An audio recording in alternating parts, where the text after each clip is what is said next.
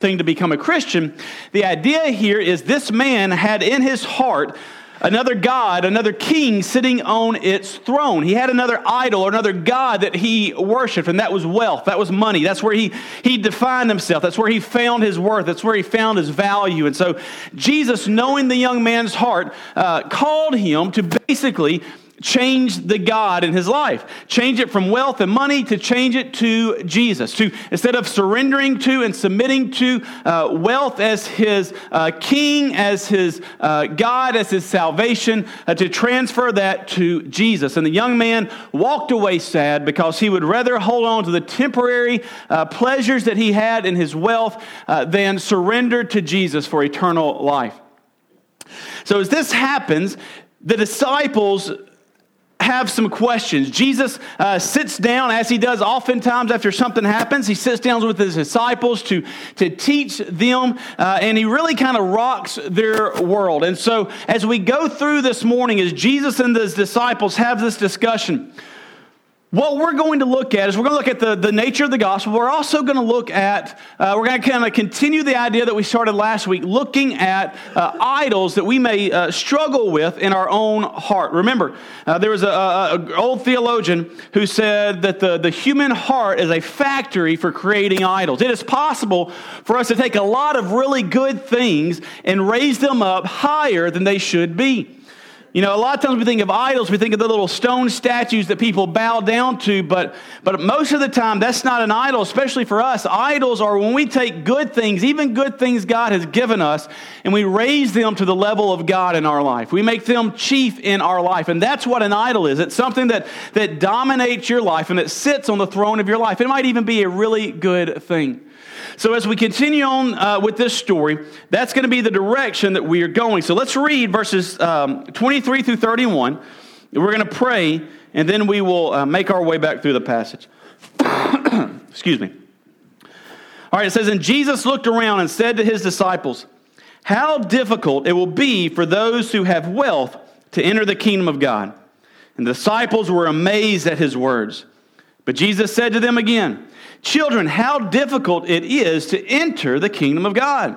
It is easier for a camel to go through the eye of a needle than for a rich person to enter the kingdom of God.'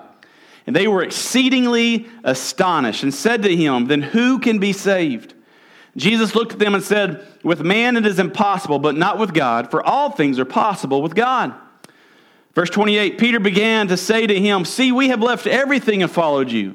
Jesus said, 'Truly I say to you, there is no one who has left house or brothers or sisters or mother or father or children or lands for my sake and for the gospel who will not receive 100-fold now in this time houses and brothers and sisters and mothers and children and lands with persecutions, and in the age to come eternal life. But many who are first will be last, and the last first.'" Let's pray. Father God, we come before you now and thank you for this time that you've given us. We thank you for this moment just to be able to pause from our weeks, from our days, just to sit down and study God's word together.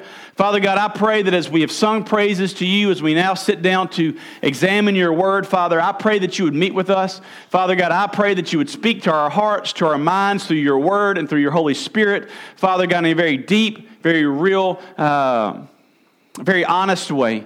And Father God, I pray that we would respond with obedience, that we would respond with faith. God, that we would respond seeking to glorify you with all that we are. We love you and we thank you. It's in Jesus' name we do pray. Amen. All right. So the first thing that I want us to see is that the disciples had a faulty understanding of God and man. Now, when I first got married, one of the first lessons that I learned was sometimes the things that you say are not what the other person hears. You might say something and someone else takes it a completely different way. Not even the direction that you meant for it to go.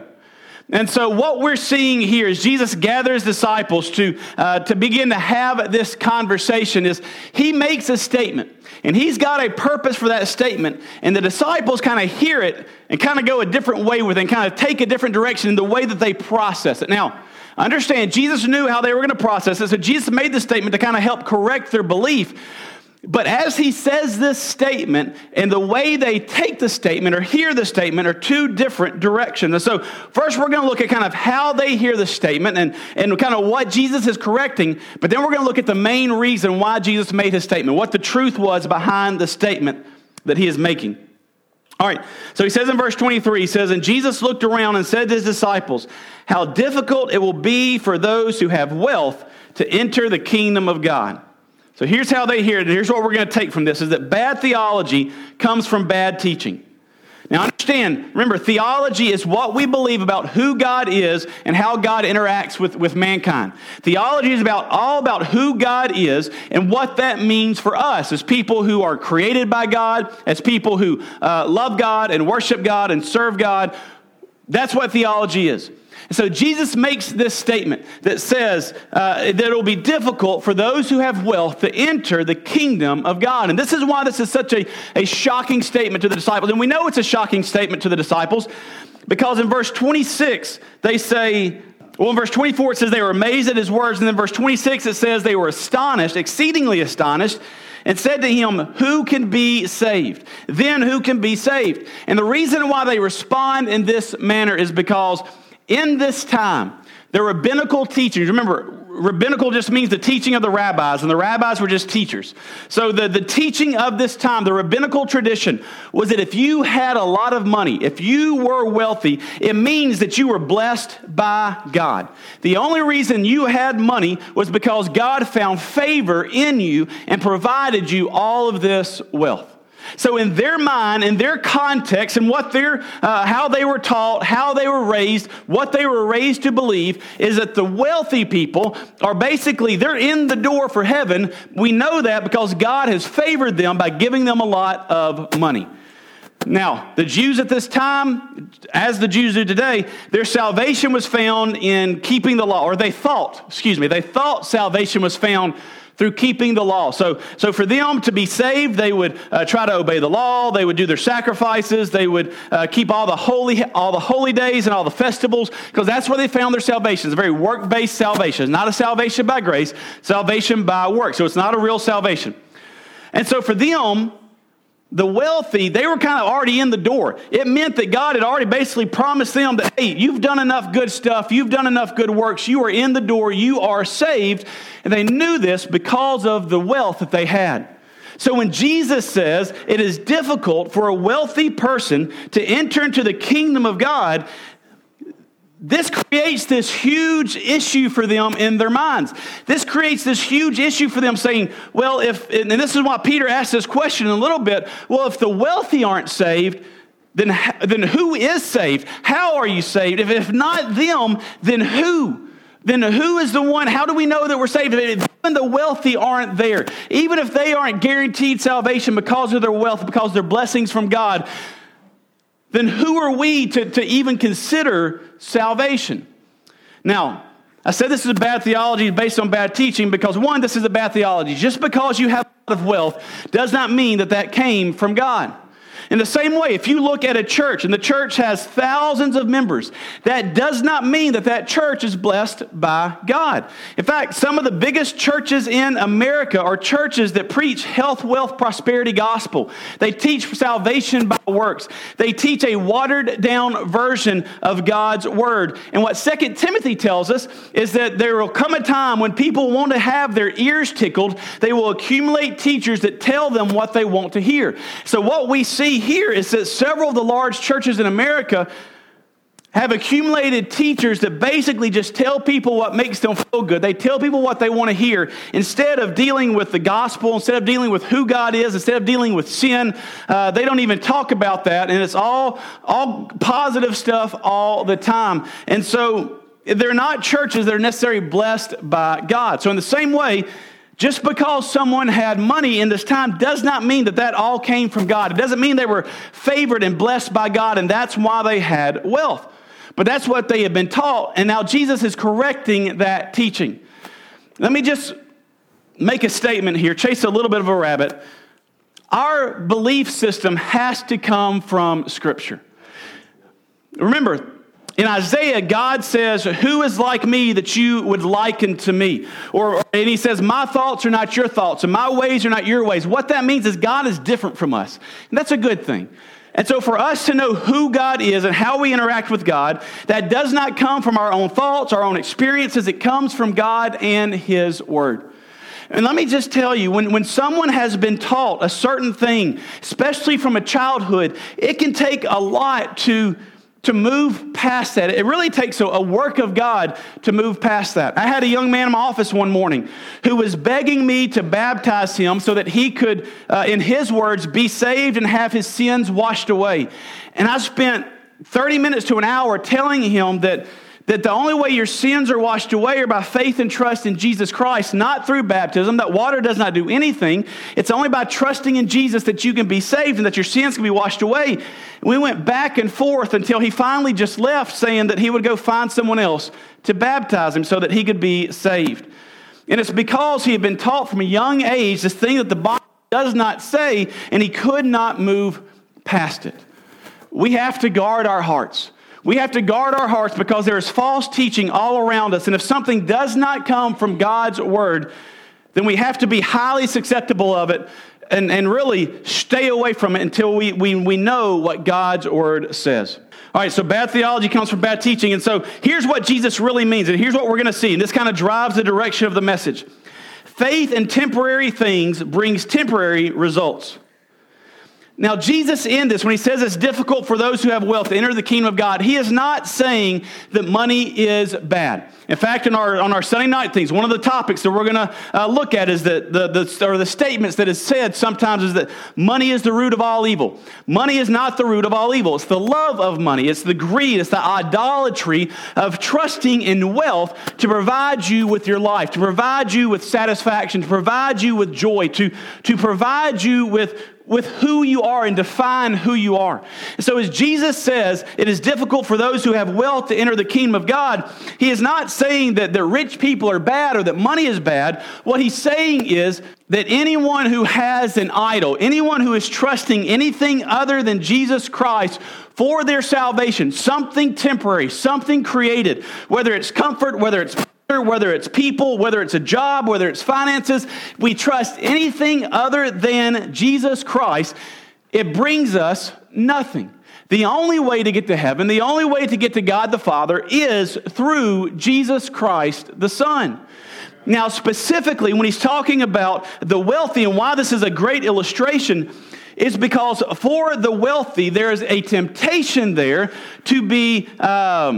to trust in their self-sufficiency, to trust in the security that their wealth or their money gives them. Now, that doesn't mean that every wealthy person does this, but there's a temptation that comes along with wealth that says, look, I can live comfortably, I can live nice, I'm self-sufficient, I've provided for myself, I'm secure in my finances, I don't have to worry about a lot of stuff that a lot of people have to worry about, and there is a temptation there to trust in the finances, to trust in your wealth as your idol, as the king of your life. And so Jesus is using the wealthy as an illustration here, one, to correct the belief of the disciples, but two, to make the point that, look, we cannot be sufficient in anything else other than Jesus because everything else is temporary, everything else is created, so everything else will fail us when it comes to the reality of salvation or finding our joy and our satisfaction, our forgiveness, our grace, our fulfillment in it. Nothing else stands up to Jesus. And so you can have all the money in the world and it's not going to provide you entrance to the God's kingdom. Only Jesus Christ can do that. You can have the biggest and the best family in the world. You can have the godliest parents or the godliest grandparents. You can have the best job or the most popularity and the most prestige. And none of that is going to get you into the kingdom of God. None of that is going to provide salvation. That no matter what you have that you might be tempted to trust in, the only thing that can bring about salvation is Jesus. And that's the direction Jesus is going. So let's move next to the next couple of verses 24 through 27. And we'll see the impossible nature of salvation apart from Christ. Let's read 24 through 27. It says, and the disciples were amazed at his words. But Jesus said to them again, children, how difficult it is to enter the kingdom of God. It is easier for a camel to go through the eye of a needle than for a rich person to enter the kingdom of God. And they were exceedingly astonished and said to him, then who can be saved? Jesus looked at them and said, with man it is impossible, but not with God, for all things are possible with God. Now, once again, the topic, the direction Jesus is talking about is salvation and where salvation is found. So he says it is difficult to enter the kingdom of God, and it is easier for a camel to go through the eye of a needle than for a rich person to enter the kingdom of God. So what is he talking about here? If you've been in church for any length of time, then you are probably like me and have heard and maybe even taught like I did that there was another gate in this time, all the major cities had walls going around them. That was their protection. So as the walls were going around Jerusalem, there were gates to which you could enter into the city. And if someone came to fight against them, there were doors and gates that could be closed on those, or doors that would be closed on those gates. But otherwise, that's how you entered the city. And so there's a teaching that I'm not even sure where it originated from that said that there was a gate called a camel gate, or it's called the eye of the needle, that a camel could get into it if you unloaded all of the luggage and the baggage and the things that it was carried, and if the camel got on its knees, that it could kind of waddle its way or squeeze its way through it, and that's what Jesus is talking about. Let me say a couple things about this. One, because I used to teach this until more study kind of brought me to a different stance. One, there's no historical or archaeological evidence to support this, which means in the Bible or any other historical writing from this time, there is nothing that says this gate exists. And as they have been doing excavations and archaeology on the city of Jerusalem and on these walls, there's never been found anything that pointed to this eye of the needle, this gate. One. Two, it would be incredibly impractical. Imagine you're coming into the city and maybe you're coming in and you've got your family with you. So the camel is carrying your luggage, or maybe you're coming in as a merchant and your camel is carrying the stuff that you're going to be selling. What makes more sense? To unload the camel, take everything off, have it crawl through this thing, and then put everything back on, or go through one of the 8 or 9 other regular size gates that you can just walk right through?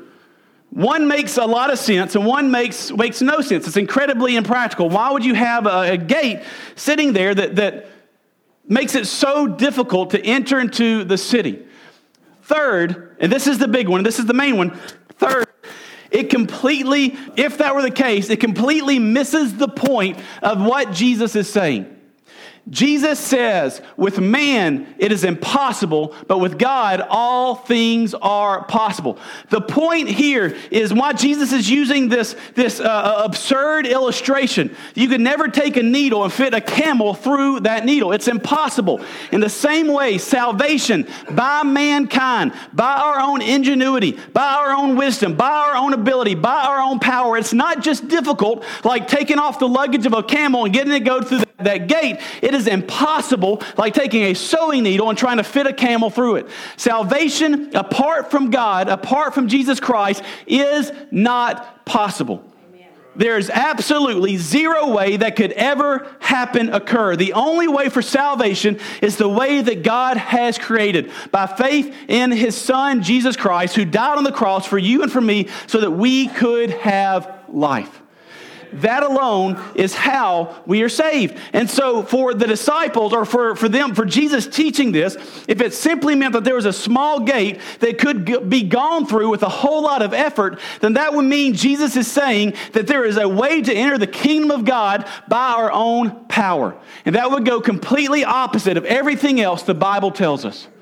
The only way to enter the kingdom of God is through Jesus. And anything else is as impossible as taking a camel, which in that area was the largest animal, and putting it through the eye of a sewing needle. So Jesus is the only way to the Father. So the point of verses 23 through 27 is that there is no way to salvation. So as Jesus is making this point, as he is teaching the disciples, as this rich young ruler has just walked away, Jesus is reaffirming to the disciples that, look, if you want to be saved, salvation is only through me. Salvation is only through the way that God has created. Now, when we talk about salvation in the church, really there's two people in this room. There's those who have accepted Jesus Christ as their Lord and Savior, and those who have not. If you have accepted Jesus Christ as your Lord and Savior, look, when we talk about the gospel, our response should never be, oh, okay, I know this. Let me kind of zone out for a second. I've heard about this ever since I've been in church. When we hear about the gospel, there's three reactions that we should have. One, we should be incredibly thankful and worshipful for everything that God has done for us. Every day, we should be incredibly thankful for the gospel because we understand our sinfulness, and I know that there is nothing in me that deserves God's love, yet God has freely given it to me through His Son. So when I hear of the gospel and I hear of Jesus and the cross, it should just make me incredibly thankful and worshipful for all that God has done for me. Secondly, it should make me examine my heart and examine my life to see, am I living my life as one who loves God? Am I living my life as one who is a child of God? Am I living my life as one who's saying, all right, God has saved me? Is my life surrendered to Him? It should cause kind of an introspection, examining our hearts, examining our lives to make sure we are striving to live obediently to Jesus Christ. And third, it should burden our hearts for the lost. It should burden our hearts to be, yes, I'm incredibly thankful that God has saved me, but what about the other billions of people in this world who have never accepted Jesus Christ as their Lord and Savior? What about the I think it's about 1.6 now, 1.5 billion people who have never even heard the gospel? And it should drive us to pray for and seek out people that we can share with them the love of Jesus Christ. Because apart from the grace of God, this whole point Jesus has been making is there's no way to salvation apart from Jesus. Next, something else that we can take from this is that we need to examine our hearts for any idols that may be challenging God's position in our life. Remember, the rich young man or the rich young ruler walked away because he had great wealth. And that wealth was more valuable to him than God. That wealth sat on the throne of his life, sat on the throne of his heart. It was his God. And that was more important to him than God, than Jesus, than the eternal life that Jesus Christ offered.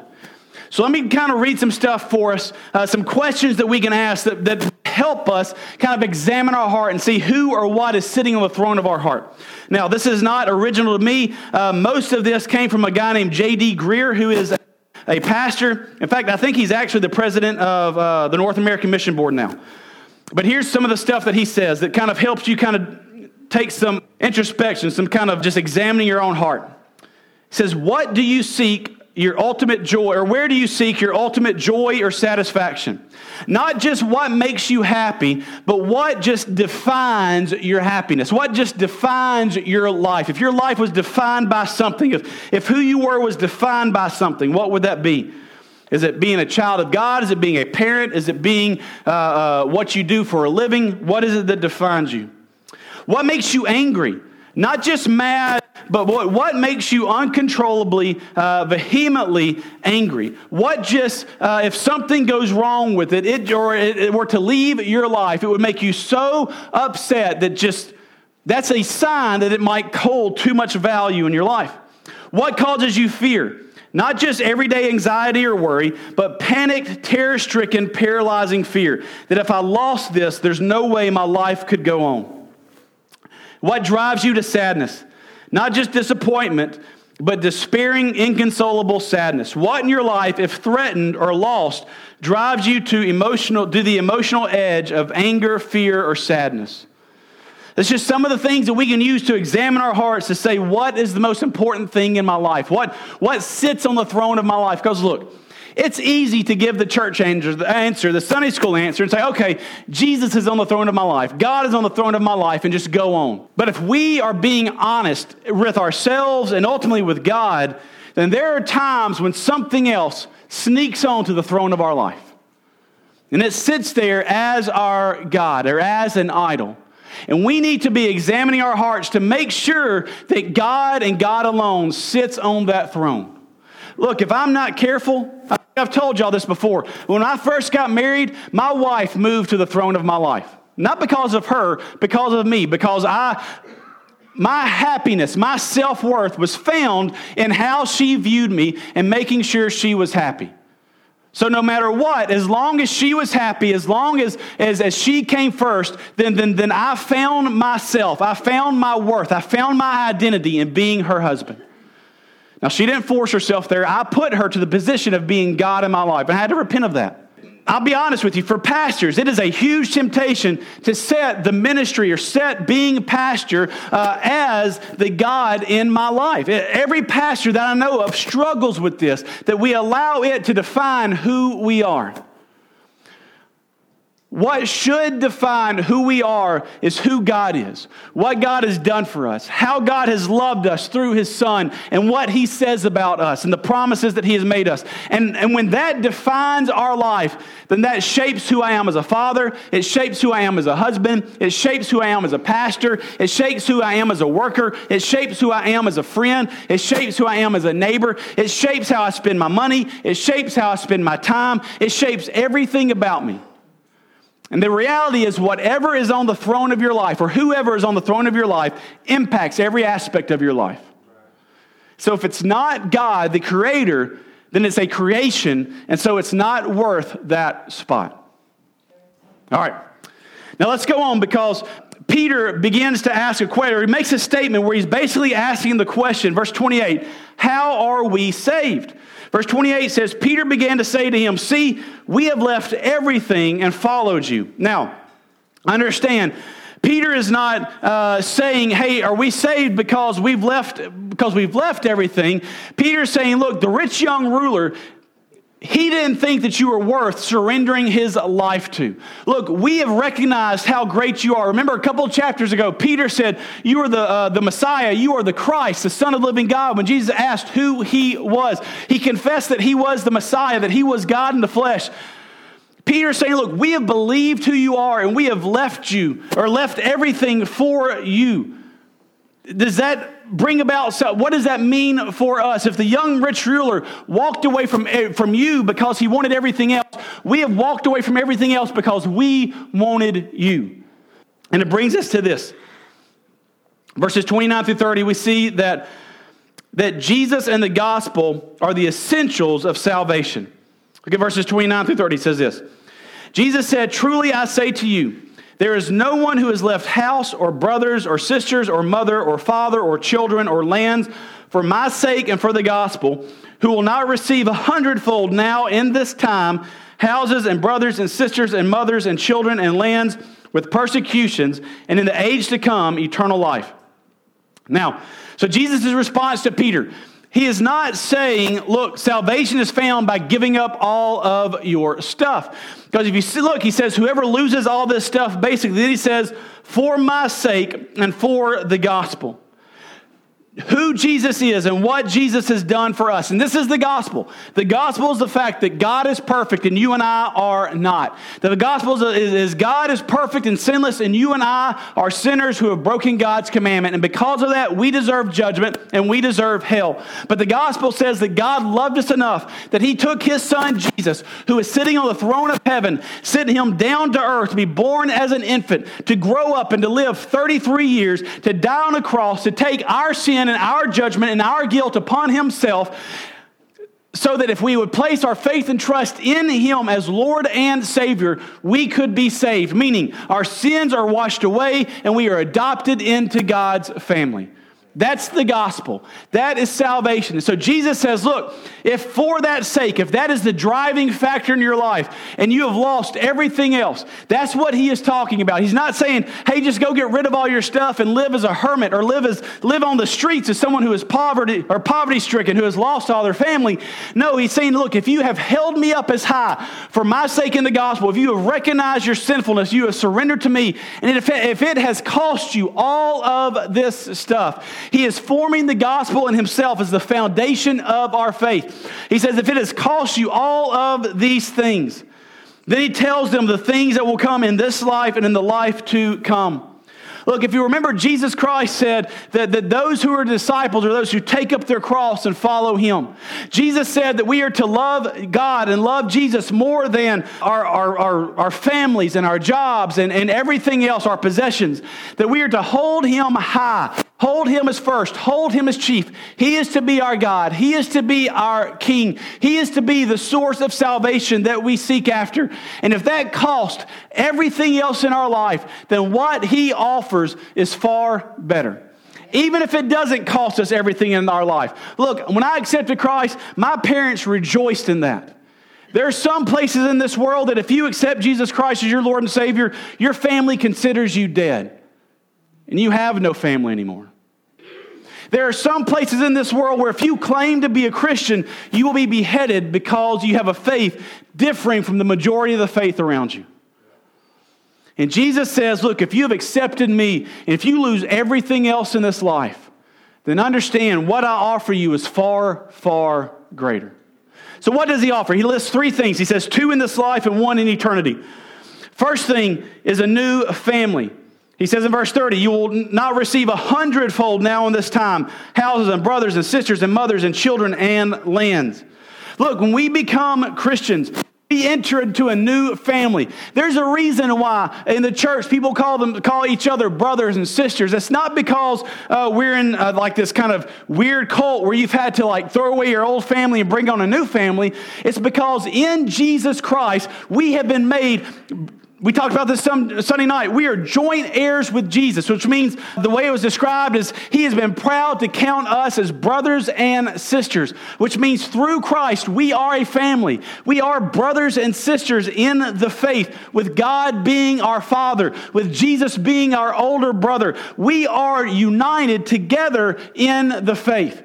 And so as Christians, with this new family, we have people to encourage us. We have people to help us. We have people to pray with us and pray for us. We have people to have fish fries with and go eat crawdads with. We have people that are our family that we have a new relationship with. As Christians, we are not lone rangers who go off and do our own thing. We are part of the body of Jesus with a brand new family. Now, once again, that doesn't mean that we get rid of our old family, but it means we have added to us a brand new family with new brothers and sisters who are there to encourage us and to build us up. It means that there's a new position in this world. He says, not only do you receive all this other stuff, but he also says, with persecutions. Look, the Bible is not shy. The Bible does not kind of hide in the fine print that if you are a child of God, that you are an enemy to the world around you. Jesus said that the road is wide and the gate is wide that leads to destruction. There are many who find it. And the road is narrow and the gate is narrow for those who find salvation. Jesus said, if the world hated me, they will hate you. And they hung him on a tree and killed him. Paul says, all who desire to live godly in Christ Jesus will be persecuted. The Bible does not hide the fact that as a Christian, you are a child of light now in a world of darkness, and you are in the minority. I'm in the minority. We are in the minority as believers in this world. So yes, that might come with persecution. It might come with people who don't like us or despise us or mock us or make fun of us because of our beliefs. But not only have we been given a new family, not only would we have this new world, but also we have a new life. He says, with persecutions and in the age to come, eternal life. People in this world mock us. The disciples, once Jesus ascended into heaven and they were out preaching and the Pentecost happened and people were getting saved, thousands of people. The disciples were arrested and they were thrown in jail and they were beat with the cat of nine tails 39 times. And it said when they left rejoicing, being counted worthy to suffer for the name of Jesus Christ. Because what they had understood as they have gone through this 3-year living with Jesus Christ, as they went through Jesus' death and burial and resurrection and ascension into heaven, what they came to realize is no matter what this world throws at us, Jesus is greater. No matter what persecutions this world throws at us, the promises that we have in Jesus far outweigh anything that we suffer right now. And the promises of Jesus is eternal life. The promises of Jesus is you are adopted into God's family. He is your Father, and we will live with Him for eternity in perfection with Him in heaven.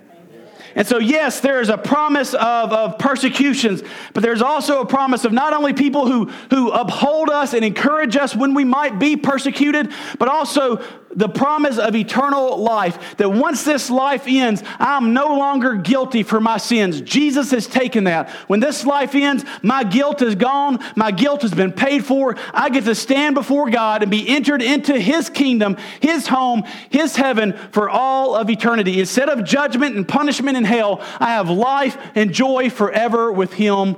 So that leads us to verse 31. And it leads us to understanding that we are responsible to make our decisions about Jesus.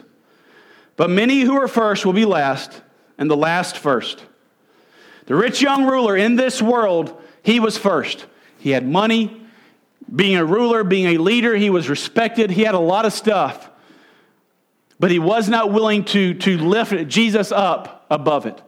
And so while he was first here, when it came to eternity, he would be last because he made a decision. He made a decision that says, I love this world and I love the temporary nature of this world more than I love wanting to be with God for eternity. And in this world, you may have persecutions. In this world, you may be last. In this world, you may be poor. In this world, you may be chastised and looked down on. In this world, throughout history, Christians have been persecuted and mocked and thrown to lions and everything that you can think of. And you might be last in this world, but there's coming a time when you will be first. There's coming a time when you will stand before God, and everyone who mocked you and everyone who did not believe what you believed, sadly, they're going to face the punishment for their decisions. They're going to face the punishment for their actions. But you get to spend eternity with God. So there's a decision to be made. There's a decision for every human being to make. Who am I going to follow? Who is going to be the king of my life? Who am I going to trust in for my salvation? Am I going to trust in things that don't last? Am I going to trust in things that are temporary? Am I going to deny the existence of God? Am I trusting in something that cannot provide what I'm trusting it for? Or do I trust in Jesus? Am I content with the temporary, or do I long for life with the eternal God forever and ever and ever? We also need to take this moment to examine our own hearts. Maybe you've already answered that question. You said, you know what? I've placed my faith and trust in Jesus Christ. I know that I am His and He is mine, and that is settled. Is He still on the throne of your life? Or has something else supplanted that? Has something else taken that spot? Have we given that spot to something or to someone else? And look, this isn't something that we need to ask ourselves once. This is something that we need to ask ourselves daily, weekly, monthly, often, as we examine our hearts to see who it is that we are living for and following. Because Jesus and Jesus alone is the only one, or God and God alone is the only one who deserves to be king in our life. He is the only one who's provided for our salvation through His Son. He is the only one that can offer us salvation. And He is the only one who deserves to be our King and our God. Let's pray.